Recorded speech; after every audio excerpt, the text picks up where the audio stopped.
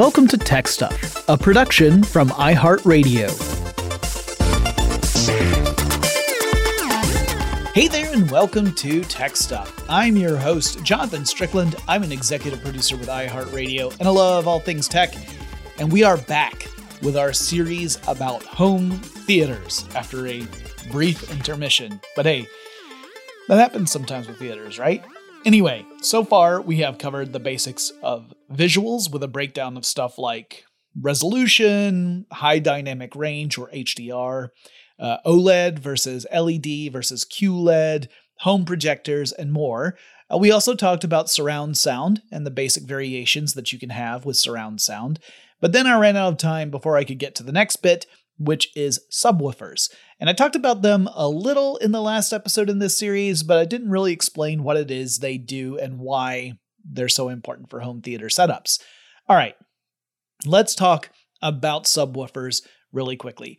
Now, the job of any speaker is to project out a certain band of sound frequencies, which we experience as different pitches, right? Higher frequencies are higher pitches, lower frequencies are much lower pitches.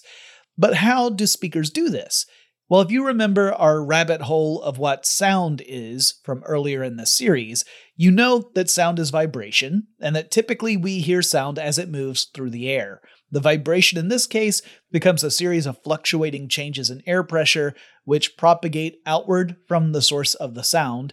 And when these fluctuations encounter the eardrums inside our ears, they cause our eardrums to vibrate.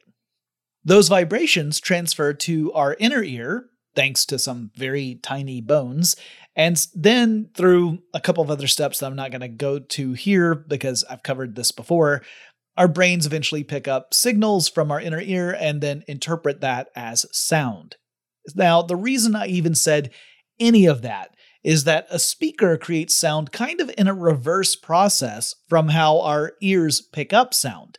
So you've got an electric signal, and this is the signal that carries the sound information in it. We've encoded sound into an electric signal, and then we're going to decode the electric signal to recreate the sound. Typically, this signal goes to an electromagnet, which is essentially a driver that can pull and push depending on how or if current is flowing through the electromagnet. This is inside the speaker. It's usually attached to the speaker cone itself, and there is a diaphragm covering the speaker cone, the end of the cone. This is the part that you see when you look at the front of a speaker, those big round things, that's the diaphragm on the end of the cone. Then you've got this part of the back of the speaker where there's a permanent magnet. That's your typical way. You could have it the other way where the permanent magnet is on the cone and the electromagnet's in the back of the speaker, but more frequently, the voice coil, as it's called, is attached to the cone itself. So when the polarity of the electromagnet changes, it exerts a magnetic force that then interacts with the magnetic field of the permanent magnet. So if those polarities match, right, if the electromagnet's magnetic field has a north pole pointed toward the permanent magnet's north pole, then they repel each other, right? Because like magnetic charge repels. So the cone gets pushed away from the permanent magnet and it's pushed forward out from the speaker. If the polarities are the opposite of each other, like one's north pole and one's south pole, the electromagnet is pulled back toward the permanent magnet inside. Now the permanent magnet, its magnetic field is not going to change because it's permanent, it's in a stationary position, but by reversing the flow of electricity through the coil, you can change the direction of the magnetic field on the coil in the electromagnet and thus have this interaction. So the result is that the speaker's diaphragm gets moved in and out, and this happens really, really fast. Now, the diaphragm consequently causes air to move, and it creates those fluctuations in air pressure. As the diaphragm pushes outward, it compresses the air directly in front of the speaker. If it moves inward, it pulls on the air. So you get these little fluctuations of air pressure that when they encounter our ears, we experience as sound. To me, it is so cool that we can take sound, we can transmit sound through a microphone, which is, by the way, the exact same thing, but in reverse, and then be able to play it out on a speaker this way and just have this material, this diaphragm material, just through that vibration, we can recreate any sound that humans can hear. That still blows my mind. Anyway, that's a really high level way of how speakers work.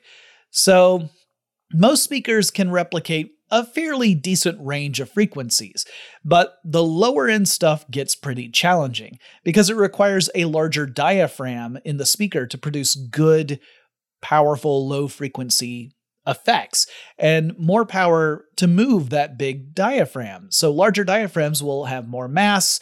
That means it takes more energy to get them to move, particularly to move enough air to make the effects you want to make.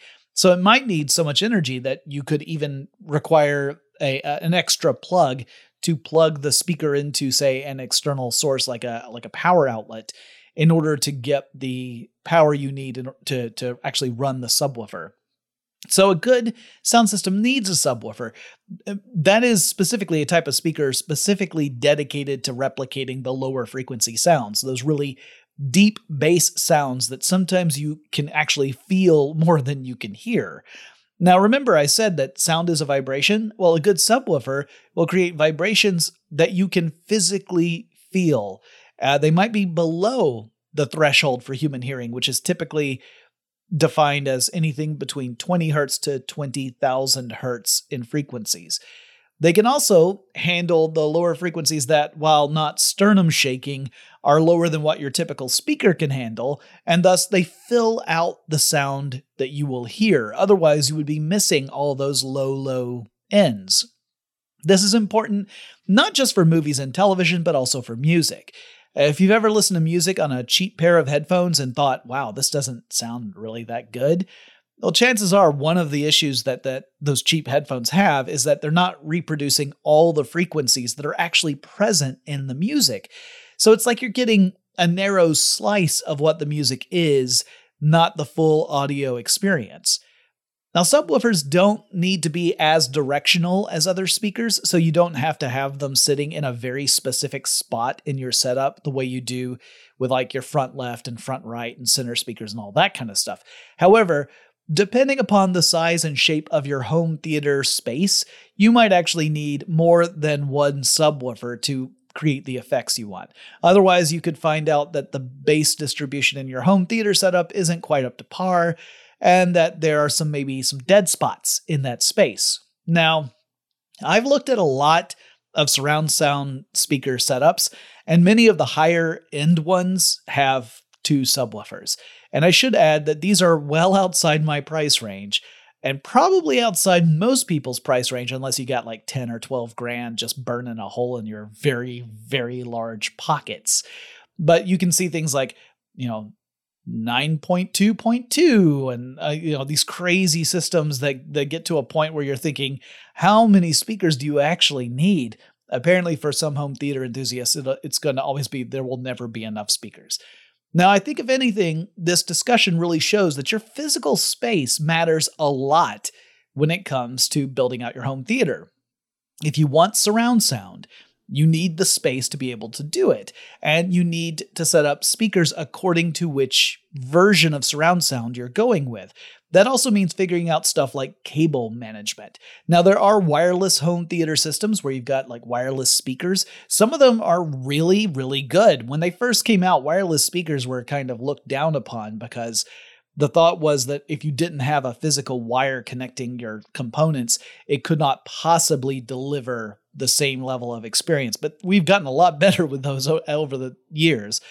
However, some systems still just use physical wires to connect everything, like speakers back to the mixer. Then, subwoofers might need their own power cable and everything. So whichever setup you go with, you need to take all this into consideration. Cable management becomes a real high priority as you don't want to trip over cables or have unsightly wires all over the place. So that, one more thing for you to keep in mind. Now, you might also think that 7.1, where you've got 7 speakers plus a subwoofer, like Dolby Atmos is one of those kind of levels, although they sometimes call it 5.1.2, because you've got the 5 speakers of your typical surround sound setup. You've got your subwoofer, that's the 1, and then you've got 2 Atmos speakers that are projecting above you, that's the 0.2. Anyway, you might think that a 7.1 setup is inherently superior to a 5.1 setup, which is far more common. But that is not necessarily the case. The quality of the tech, as in how good your mixer and receiver are, how good the speakers are, and to some degree the cables, all of that matters. But that cables thing is a huge caveat because there are companies out there that market high-end cables that really don't deliver any perceptible benefit to the experience. We'll talk a lot more about it later on. In fact, really, when it comes to cables, the rule of thumb is that super cheap cables aren't great. They tend to have bad insulation, and we'll talk more about that a bit later too. But anything else is pretty much okay, unless you're just having to run miles of cable, in which case you might need to think more carefully about your options.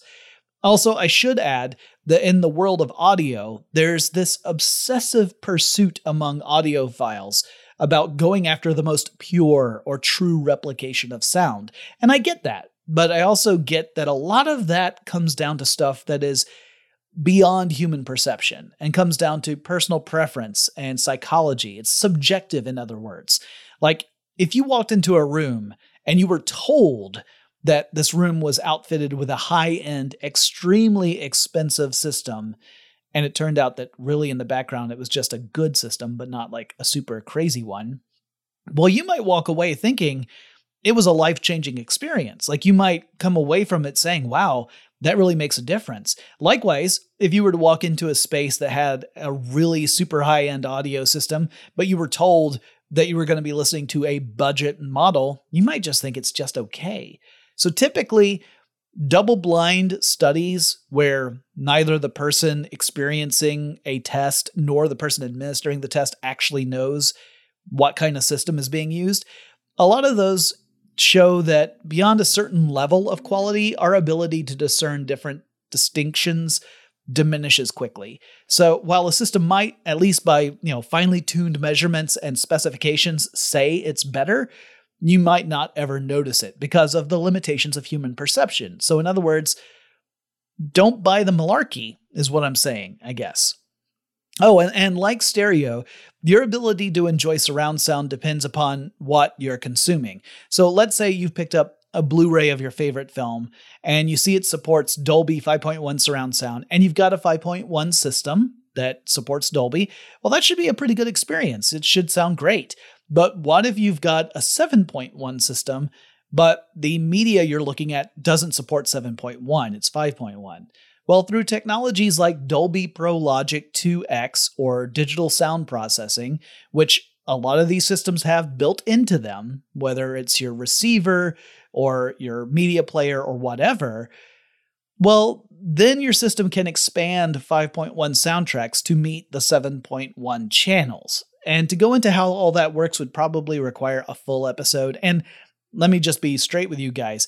It would also require an expert on the subject matter because it quickly goes beyond my own understanding. But in a way, it's kind of like how 4K and 8K televisions upscale video sources that aren't natively in ultra high definition. Now, one thing I have not covered is sound bars. So these are those wide horizontal speakers you find in a lot of sound setups these days. They're usually pretty short and they can typically fit directly in front of and underneath a TV screen. So if you got your TV screen on a stand, this is that bar that would sit in front of the TV and act as a very large or very wide speaker.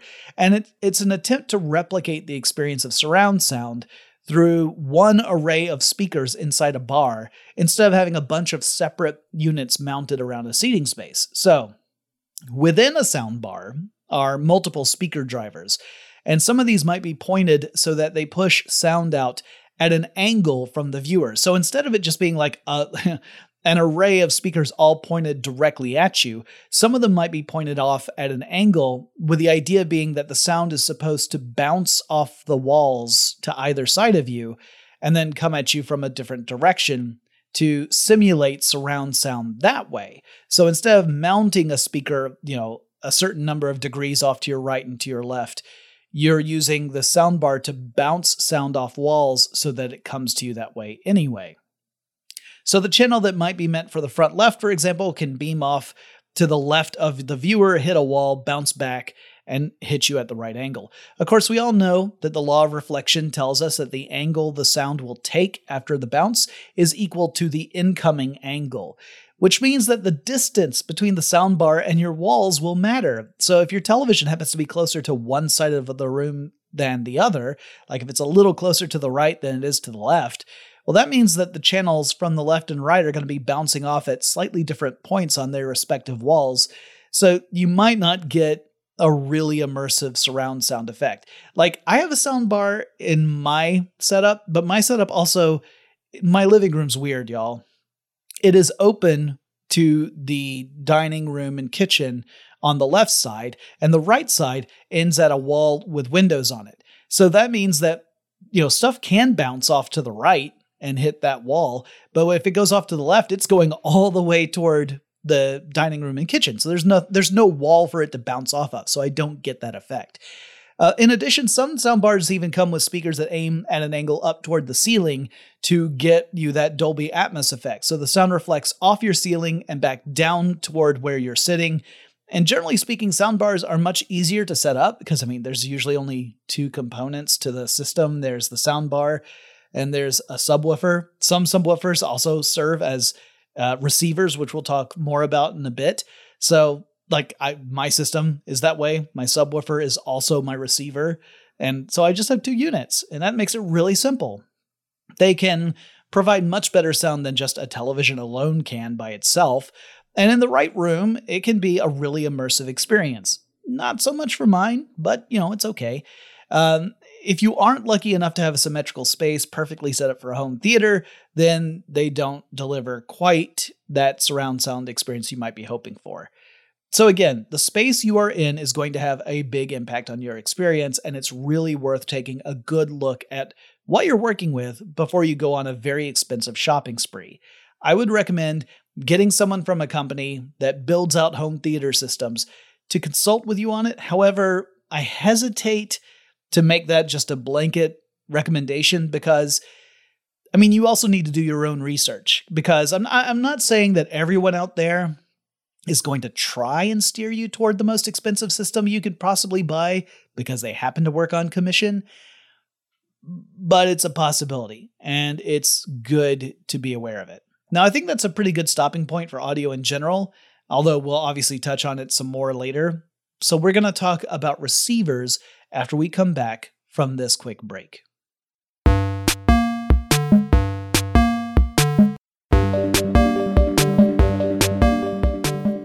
So a lot of home theater setups include an AV receiver, an audio-video receiver, and the receiver really has a couple of big jobs. One of those is that it acts as an amplifier.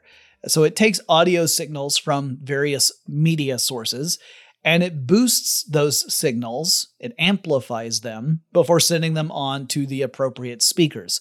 The output of audio signals from a media source might not be strong enough to really power the speakers sufficiently. So that's why you need an amplifier. But there's another really important job that the receiver does. And that's that it acts kind of like a media switch. So if you have a lot of components connecting to your home theater system, let's say you've got an antenna and maybe a cable connection, and maybe a video game console, and perhaps a different type of set-top box that's providing content. Maybe it's a Blu-ray player or something. Or maybe it's, a streaming service box or something. Then this can act as like the switch between all those different sources so that you can have the right stuff being sent to your television screen and to all your speakers. So the AV receiver kind of acts like a nexus point for all of that stuff. You would plug all the inputs into the AV receiver, and then you would use a single connection to connect your AV receiver to something like your television, or a different one to connect to your speakers.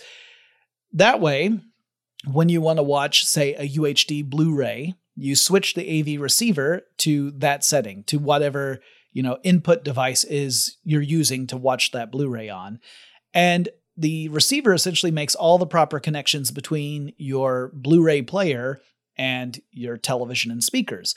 Or let's say you want to watch cable TV. Well, you would switch to that setting on your AV receiver, and then the cable feed would be what's going to your television and to your speakers. And one big benefit to this, and it sounds small, but trust me, it's really nice, is that the AV receiver will plug into one port in your television, one input. Typically, you do this using an HDMI cable, which we will talk about a little bit later.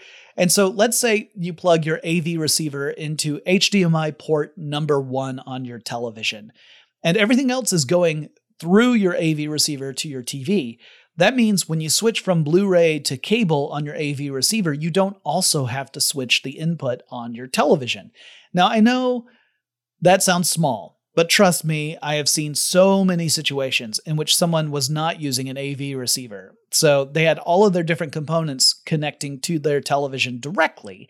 And then they have to fuss around with a remote control and try to figure out which input on their television they needed to select in order to make something specific happen. Like, let's say they switch from playing a video game and now they want to connect to like a Roku or something. They would have to go through and choose the correct input setting in order to do that, because they had each of these things connecting to their televisions directly. That can get a little frustrating. It gets a little clunky. So reducing the number of times you have to switch inputs on your television is a pretty nice thing. Also, receivers tend to have radio tuners. I mean, they are receivers. They have radio tuners in them. And sometimes they have satellite radio tuners. So either way, you have an added benefit there. You've got a device that can pick up radio signals and you can listen to radio on your home theater, in case you ever want to do that. AV receivers also decode the surround sound signal formats that are on various forms of media. And then that's how they make sure that the right speakers are playing the right sounds. That way you're getting, the front left channel is going to the front left speaker. It's not like suddenly going to the center speaker or something. That's another important job receivers do. Now, there are some folks who do forego the AV receiver. Typically, they don't have surround sound setups. As a result, they might have, simple stereo speakers hooked up to their television. So it's not like an AV receiver is an absolute requirement. But for a lot of serious home theater enthusiasts, they consider it a critical component of their setup. Now let's switch over and talk about media sources. So you got your television or your projector and screen. You've got your sound system. You got your AV receiver ready to connect to everything to, those other components. So what are you putting on this thing? Like, how are you getting the actual media to consume? Well, the good news is you have way more options today than you did when ultra high definition was first becoming a thing. Since 4K TVs are now kind of the standard in most stores, like if you look at their televisions, 4K is by far the thing that takes up the most shelf space. Well, the first 4K TVs hit store shelves back in 2012, but at that point, there really wasn't any content for 4K TVs. Like, you could still watch HD content, high definition content, or even standard definition, but you couldn't find much 4K content.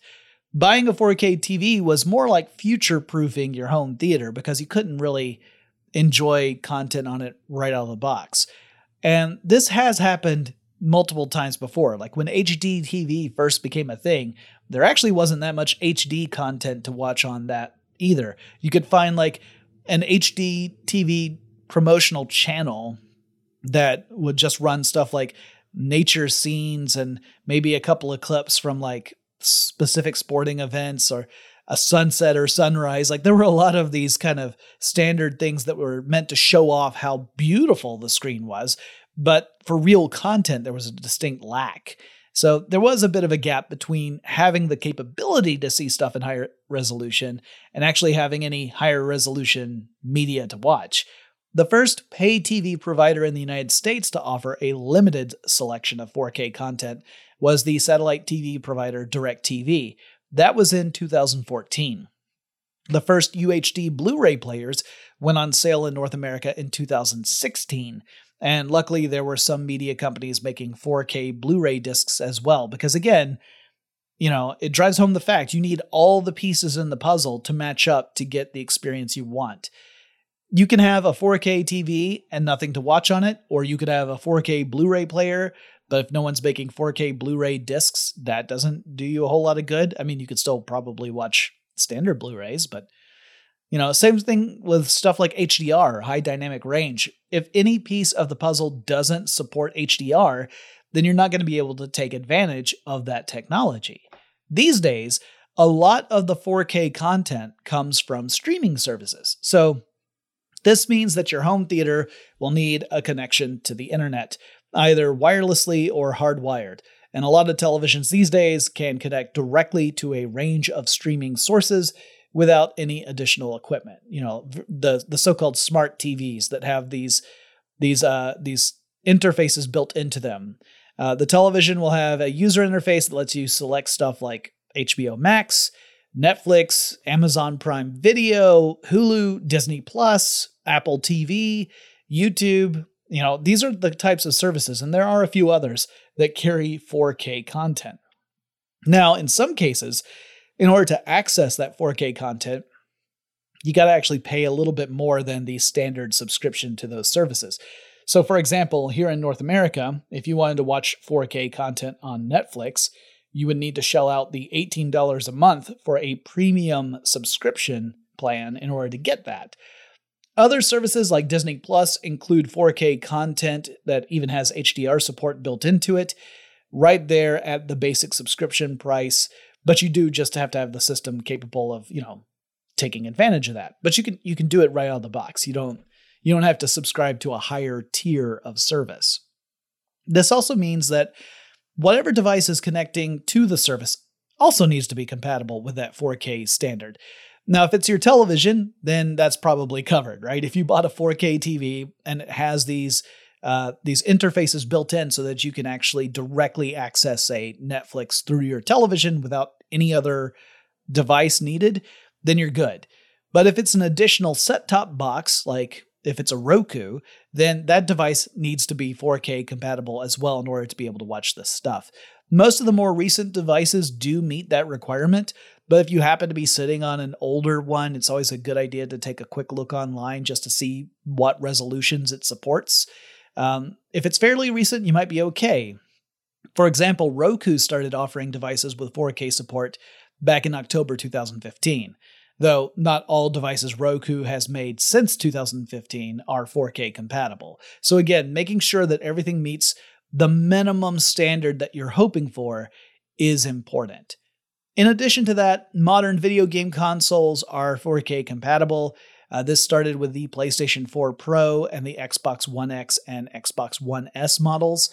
The Xbox Series X and the PlayStation 5 actually have 8K capability. So if you want to really future-proof your home theater and you want a video game console to be part of it, you could get one or both of those. Good luck. They can still be pretty hard to find in most markets. The PS5 in particular is tricky to find. Game consoles like the PS5 and Xbox Series X also can serve as streaming devices. So if your TV doesn't have that capability natively built into it, and you don't want to buy another set-top box, consoles can pick up that slack. All right, so let's recap for a second. Your home theater is going to need media sources, something to watch. You can get some 4K material through cable or satellite feeds, but it's a pretty limited amount. So depending upon your provider, you'll have some stuff there that will look and sound great on your system. Some providers might only have on-demand, like pay videos that you can access that can take advantage of those sort of systems. You can also stream content from the internet to your home theater, though I should add that will require at least a pretty decent internet connection of at least 25 megabits per second. You probably want to find a plan that also has a really high data cap or no data cap, because 4K video can eat up a lot of that data allowance. Netflix estimated back in late 2020 that if you watched an hour of 4K video, it's equivalent to consuming about 7 gigabytes of data. That's just 1 hour of content. So if you're someone who plans to use a home theater a lot, and you're going to lean heavily on streaming services to provide 4K content, you could be bumping up against some data caps. Like Comcast has a data cap that seems incredibly high. It's 1.2 terabytes. That's a huge amount of data. But if you're a home theater fiend, you can hit that after 40 hours of watching UHD content. So if you're going to be doing it a lot, That's something to take into consideration.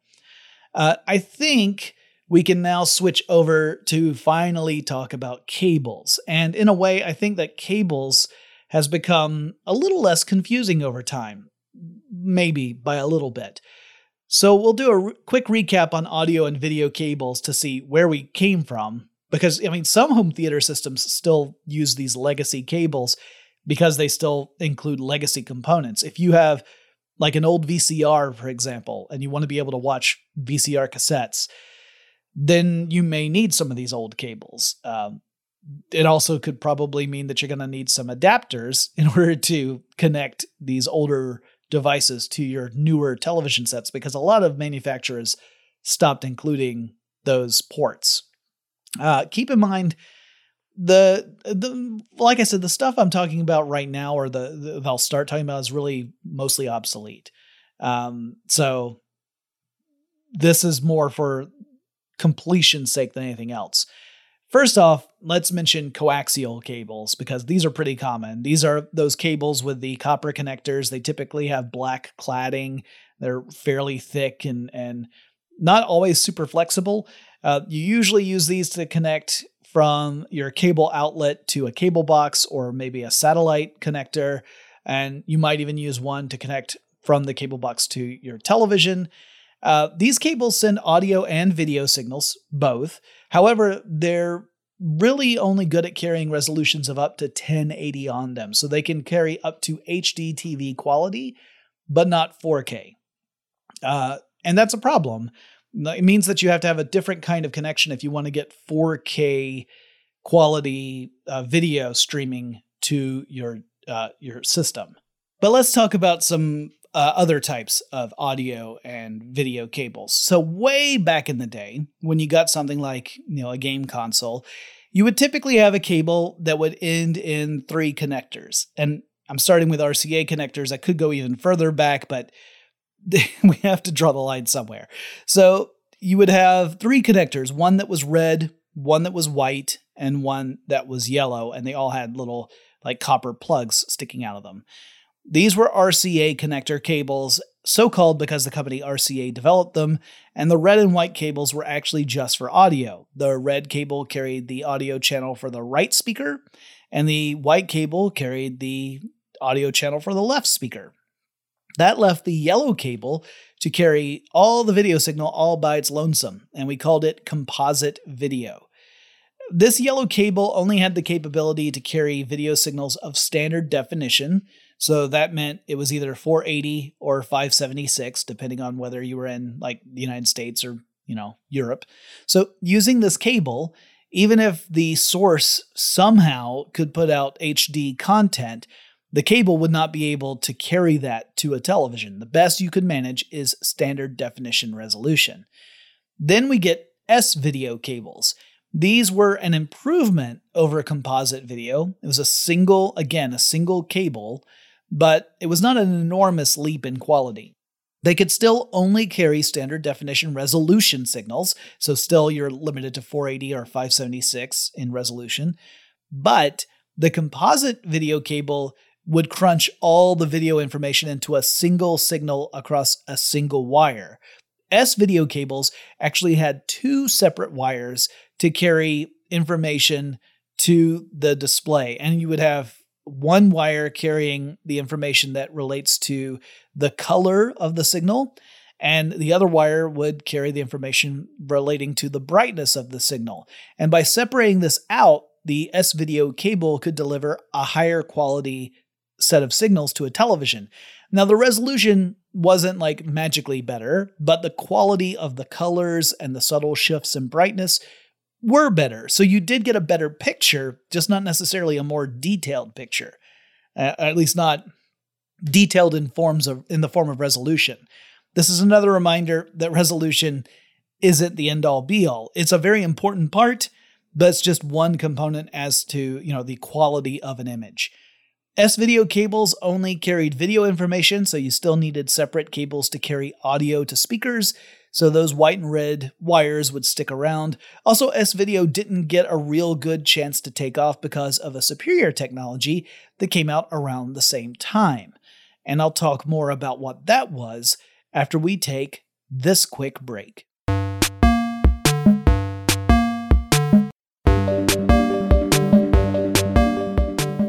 Okay, one other set of cables that had a fair amount of popularity briefly, longer in the home theater space for real enthusiasts, were component video cables. And I know this gets confusing. You've got composite video, that's that RCA cable that had the yellow end to it that carried all the video. Then you had component video cables. These, in the United States anyway, came in sets of 3, similar to RCA composite connector cables, but instead of red, white, and yellow, these were red, blue, and green. And unlike composite and S-video cables, these could carry high-definition video signals, so you could actually get up to 1080 resolution using these cables, assuming, again, that all the other components in your system were compatible, that you had a HDTV source of media, and you had an HDTV compatible television. They did not carry audio signals.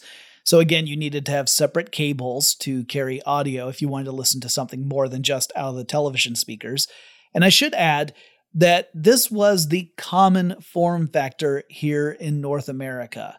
Now, in other parts of the world, component video used different kinds of ports and cables, but to go through all of that would be way too much. So we're just going to leave it for now. Now, you might think that because video signals relate back to RGB, being red, green, and blue, and that you use combinations of those colors to create all the other colors with video, that would mean these cables were each carrying signals for red, green, and blue, right? Not quite. It was a little different than that. It did not quite break it down to that level. So instead, you had one cable that carried the brightness information for the picture, so the luminosity or luma. And it also carried some synchronization information, but we won't get into all the technical details there. Another cable carried information about the difference between the luma, the luminosity or brightness, and the blue signal. And then the other cable would do the same thing, but for the red signal, so the difference between red and luma. And combining all of these together, you could create signals that would result in high-definition video images that could reproduce all the colors, which is pretty neat.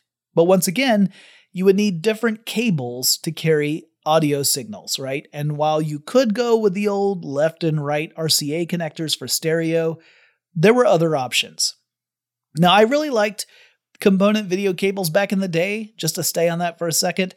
They were great for handling analog 1080 signals to televisions. That is important. They were for analog signals, not digital. But the industry would get behind a totally different technology for a couple of reasons. And I'll go into all of that in just a minute. But quick note on audio cables. We talked about the RCA connector types with the white and red for left and right channels, but obviously that isn't sufficient if you want something like surround sound. So to get surround sound, you might use coax digital S/PDIF cables, which can be easy to confuse with RCA cables because they look kind of similar. I mean, they don't have the red and white ends the way RCA cables do, but the plug part looks really similar. However, these are capable of handling signals for surround sound systems, so you might use these to connect your receiver to your output devices. Then you've got an optical TOS-Link digital cable. So these cables provide the same sort of, audio quality as coax cables do, except they use fiber optics rather than a copper or, gold or whatever connection. These are good over short distances. By short, I mean like 10 feet or less. The longer the cable, the less performance you tend to get out of it. It might actually take you a bit of distance to notice the difference, but you do have a decline in signal performance as the length of the cable increases. At one time, they were pretty much the height of audio cables for home theater systems, and any serious home theater enthusiast was probably using optical digital cables to connect to their various devices so that they could get the best audio output. There are also then speaker wires. These typically come in twisted pairs. Each speaker has a negative port and a positive port, and you want to connect the speaker wires accordingly, with your negative lead going to the negative port and the positive lead going to the positive port. This is called connecting speakers in phase. If you were to connect speakers out of phase, meaning that at least one of the speakers would be wired wrong with the wrong leads connected to the wrong ports, then your system can end up eliminating certain frequencies of sound. Now, that might not be blatantly obvious to you in the moment while you're listening to stuff, but it would affect the overall experience. So it's good to take your time and get that right if you're using wired speakers. All right, now let's talk about HDMI. So HDMI stands for High Definition Multimedia Interface, and this type of cable can carry both audio and video signals, so you don't have to split them up the way you do those previous ones I was talking about. However, there are a few different kinds of HDMI that have come out over the years, and they aren't all equal. See, the HDMI standard has evolved as our video capabilities have also evolved, and so older cables don't necessarily support the latest technologies. So there are 4 different sets of specifications for HDMI cables as defined by the HDMI Forum Technical Working Group, and I'm sure their parties are spectacular. And those specifications are, in order, you have standard HDMI, which can carry up to 1080i video resolution with a refresh rate of 30 Hz. If you need a refresh on refresh rates, you can listen to the first episode in this series that published earlier. I go into it there. Then you have high-speed HDMI, which up the ante to 4K resolution, but with a refresh rate of just around 30 Hz. Then you've got premium high-speed HDMI. That's up to 4K resolution with support for high dynamic range, or HDR, and a refresh rate of around 60 Hz. And finally, you've got ultra high-speed HDMI that has support for resolutions of up to 10K with HDR at 120 Hz, or you could do 4K video with a refresh rate of up to 240 Hz. This, by the way, is another reason why it was important to pay attention to what your television can do, because, again, your TV might be capable of doing certain things like having a 240 Hz refresh rate, but if the cable you use doesn't support that at that specific resolution, you're never going to get it. So, another important thing to keep in mind. So in that sense, the type of cable you buy absolutely does matter. I mean, like, if your cable is older and it doesn't support certain formats, you're not going to be able to experience them. So if you have a 4K setup, really, you probably want a premium high-speed HDMI cable or ultra high-speed. You want one of those two. If you're looking at the HDMI version designation, like, if it says HDMI 1.3 or 1.4, what you want is HDMI 2.0 to cover your basic needs for 4K. That means that it meets the specifications for premium high-speed HDMI because they happen to fall online. If you get HDMI 2.1 cables, then you're good for ultra high-speed HDMI. You have future-proofed your home theater for the foreseeable future, or at least the near future. I shouldn't say foreseeable because things change so fast.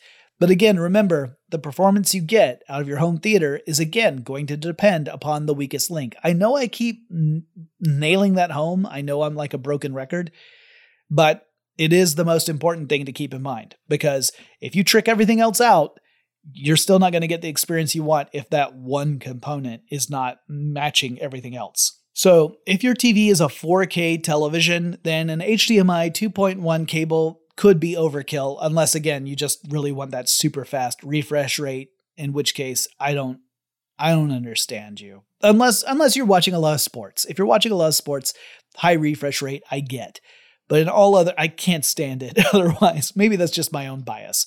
All right, so why did the industry adopt HDMI? I mentioned that, they really got behind that and component cables kind of got left behind. Well, part of the reason was that there was this transition from analog to digital, and HDMI supports digital, which is all zeros and ones, and component video supported analog, which is a continuous signal sent through a wire. These are two different things. But another big reason is that, HDMI cable is really versatile because it can carry all sorts of information across it, not just, audio or video signals. And it's also fully capable of covering both video and audio transmission at the same time. So that makes it way simpler to use than setups that require separate cables for audio and for video. Cable management gets way easier if you're dealing with just HDMI.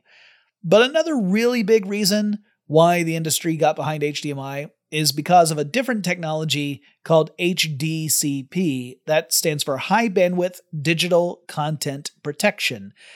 And if you think that name makes it sound like it's DRM or digital rights management, you win a cookie. So, the purpose of this technology is to prevent unauthorized copying of protected material, and the technology prevents media that has been HDCP encrypted from being played on unauthorized devices, meaning gadgets that could potentially copy HDCP content. So, here's kind of how it works from a really high level. Let's say you've got two devices connected via HDMI.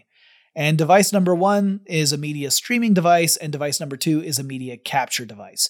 Maybe it saves stuff to a hard drive or burns it to an optical disc or whatever. It doesn't really matter.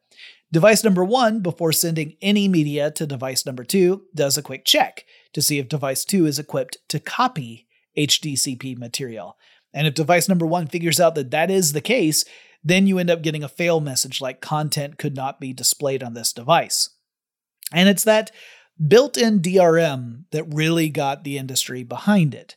And for that reason, there were a lot of home theater enthusiasts in the HDTV era who stuck with component video cables for as long as possible, because it meant that you weren't limited in how you were consuming your media. There's this constant battle between the consumer and the industry, where the consumer just wants to be able to enjoy their media on their own terms. The industry wants to control how the media can be consumed.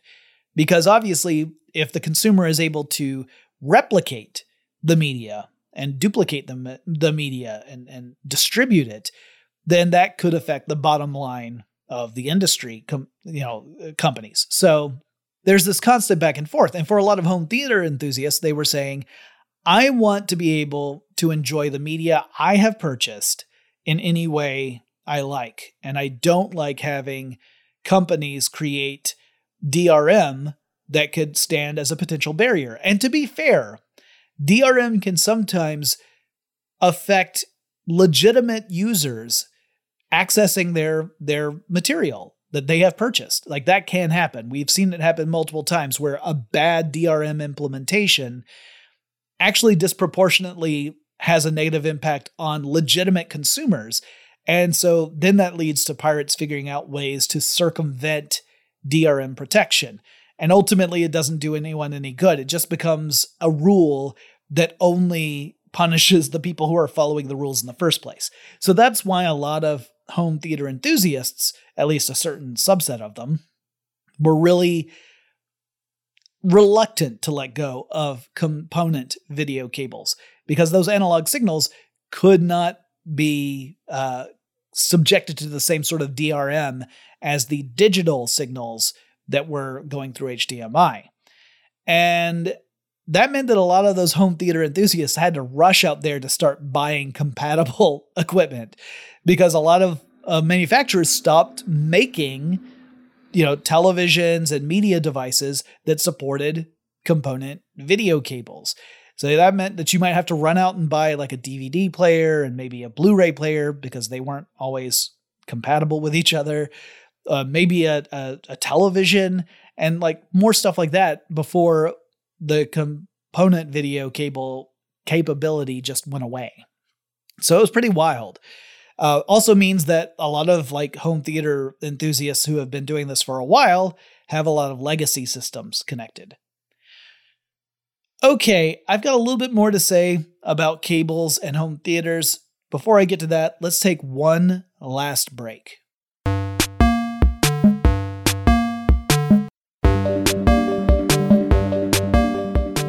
So before the break, I was telling you about HDCP and how that's a form of DRM, and how a lot of home theater enthusiasts were kind of reluctant to go to HDMI cables because of that. That whole technology came out of Intel, and I should add that HDCP encryption has long since been cracked. Like, people were able to crack that encryption years ago. Intel says they suspect it was done through brute force. So in other words, someone just dedicated an enormous amount of time working through all the different possible combinations to break that encryption and eventually hit on the right one. Now, hardly anyone bothers with circumventing HDCP at this point because, honestly, the way we consume media has fundamentally changed over the past decade. When HDMI was first coming out like 20 years ago, we were firmly in the realm of purchasing media like DVDs and Blu-rays and that kind of thing. Maybe occasionally getting an on-demand video through our provider, like a cable provider or a satellite provider. But mostly we were buying physical media, or we were renting them from places like, Blockbuster. Do you remember Blockbuster? If you want a reminder of Blockbuster, I actually have a series on Blockbuster in Tech Stuff. So go and search the archives. That was a fun one to do. However, these days we get more of our content on demand via streaming services through various providers. And that might be a cable company. It might be a content platform. It might be, whatever. Now, there's a whole conversation we could have about that, about how the way we access media has really shaped the business of media. The pandemic has done that even more so, right? Because you have movie theater or movie studios, rather, like Warner Brothers, choosing to release films both in theaters and on streaming platforms at the same time through the necessity of conditions brought about by the pandemic. But that again is going to reinforce this new model of media distribution.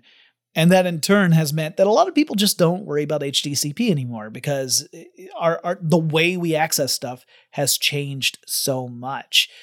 However, even with this approach, you might occasionally have some downsides. Like, for example, and this is from my own personal experience, you could discover something that you really like that's on a streaming service, but then eventually the service or the studio behind the content chooses not to renew the license to stream that content. And so the content leaves the streaming service and you no longer have access to it.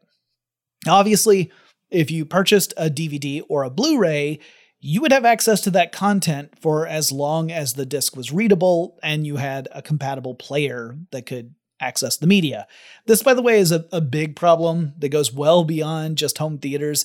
There's this whole issue of the way we record stuff and the way we access it can limit and create a limited shelf life for content if we don't transfer that to newer types of media. Anyway, this happened with me with a British sketch show called That Mitchell and Webb Look. Netflix had it available once upon a time. I absolutely loved it. It became like my go-to. Even after I'd seen every episode, I would go back and watch them. Eventually, however, Netflix lost its license. Like the license expired, it was not renewed, and so the program left Netflix's US service, and I found myself unable to watch it. At least I was unable to watch it legally. There are illegal ways to do it, but I don't really want to do that. I'd rather do it in a way that supports the show. Now, the content's region locked, and at least the last time I checked, there was no way to access that content in the United States. The DVDs and Blu-rays are all region locked, so I can't get a US region version of that. There's no US streaming version of it, as far as I know. I mean, it may have changed since the last time I checked, but that gets into region locking. That's another conversation that we should probably have in the future, but I'll leave it for now. And let's conclude with a quick word about cable quality. I touched on this earlier, but I think it's really good to cover in more detail. Now, I don't see it as being as big a discussion point these days in home theater circles as it used to be, but at one time there were numerous companies claiming that their high-tech, super expensive cables would provide a superior experience compared to cheaper cables on the market. And for the most part, those claims were rubbish. There were plenty of tests that showed that the claimed benefits were either not present or were imperceptible. But let's talk about why cable quality matters to a point. Now, apart from whether or not the cable is carrying the specific type of signal you want to carry, you do have some other things that you need to know about. So when electricity flows through a conductor, as we mentioned with electromagnets, it creates a magnetic field. This is one of those basic features of electromagnetism. So if a cable carrying electricity has poor insulation or shielding around that cable, that can mean a couple of things. One, the cable could cause interference in other nearby cables because you have induction, right? If you bring a conductor close to a fluctuating magnetic field, that will induce electricity to flow through that conductor. So if you got a bunch of cables sitting next to each other, then it's possible for you to have interference between those cables. Like signals traveling through one cable could interfere with the signals traveling through a neighboring cable if the shielding and insulation is not sufficient. Same thing can happen with speaker wires, by the way. If you've ever had, like, say, really cheap desktop speakers, I notice this all the time with those because they typically had very cheap wires.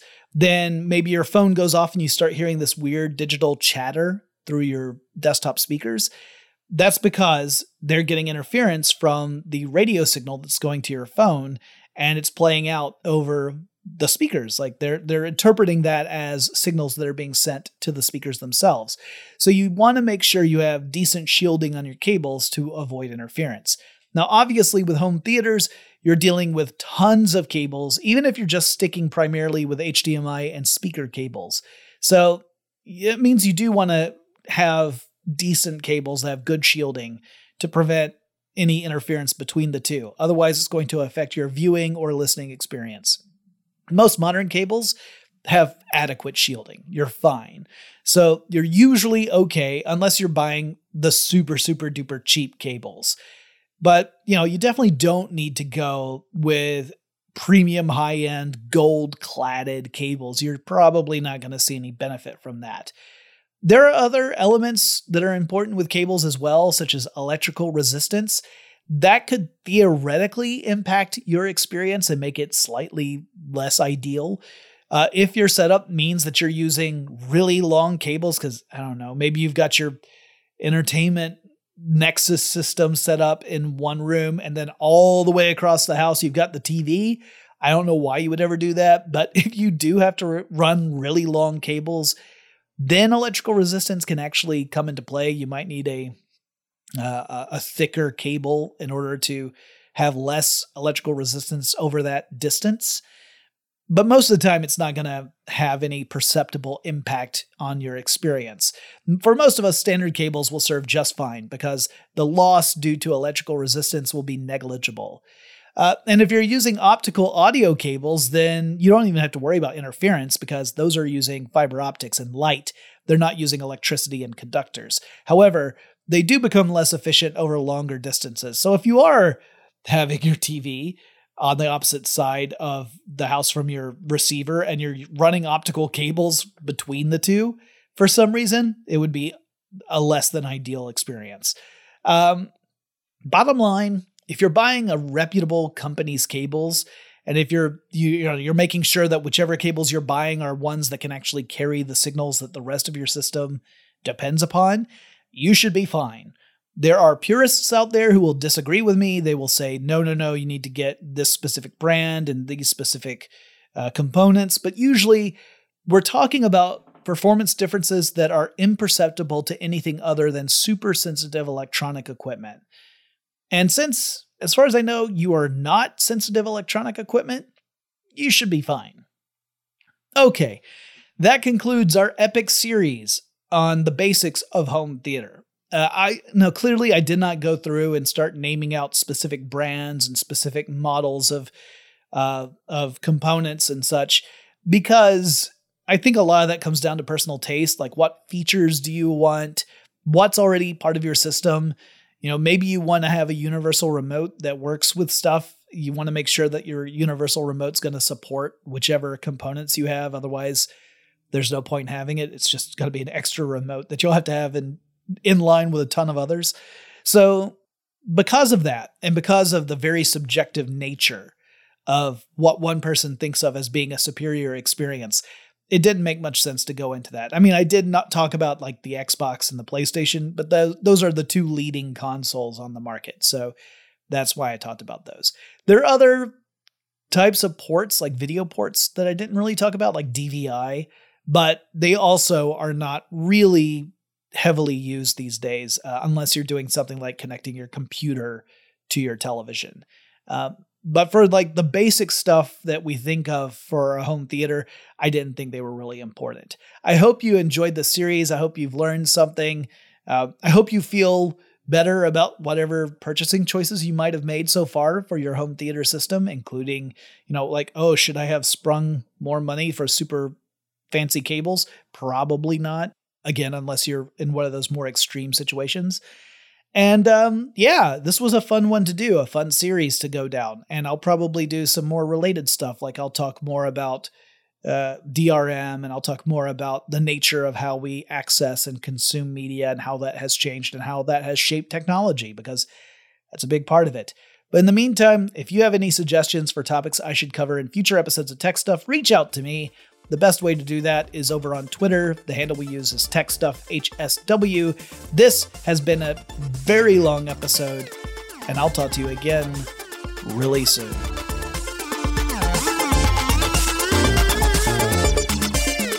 Tech Stuff is an iHeartRadio production. For more podcasts from iHeartRadio, visit the iHeartRadio app, Apple Podcasts, or wherever you listen to your favorite shows.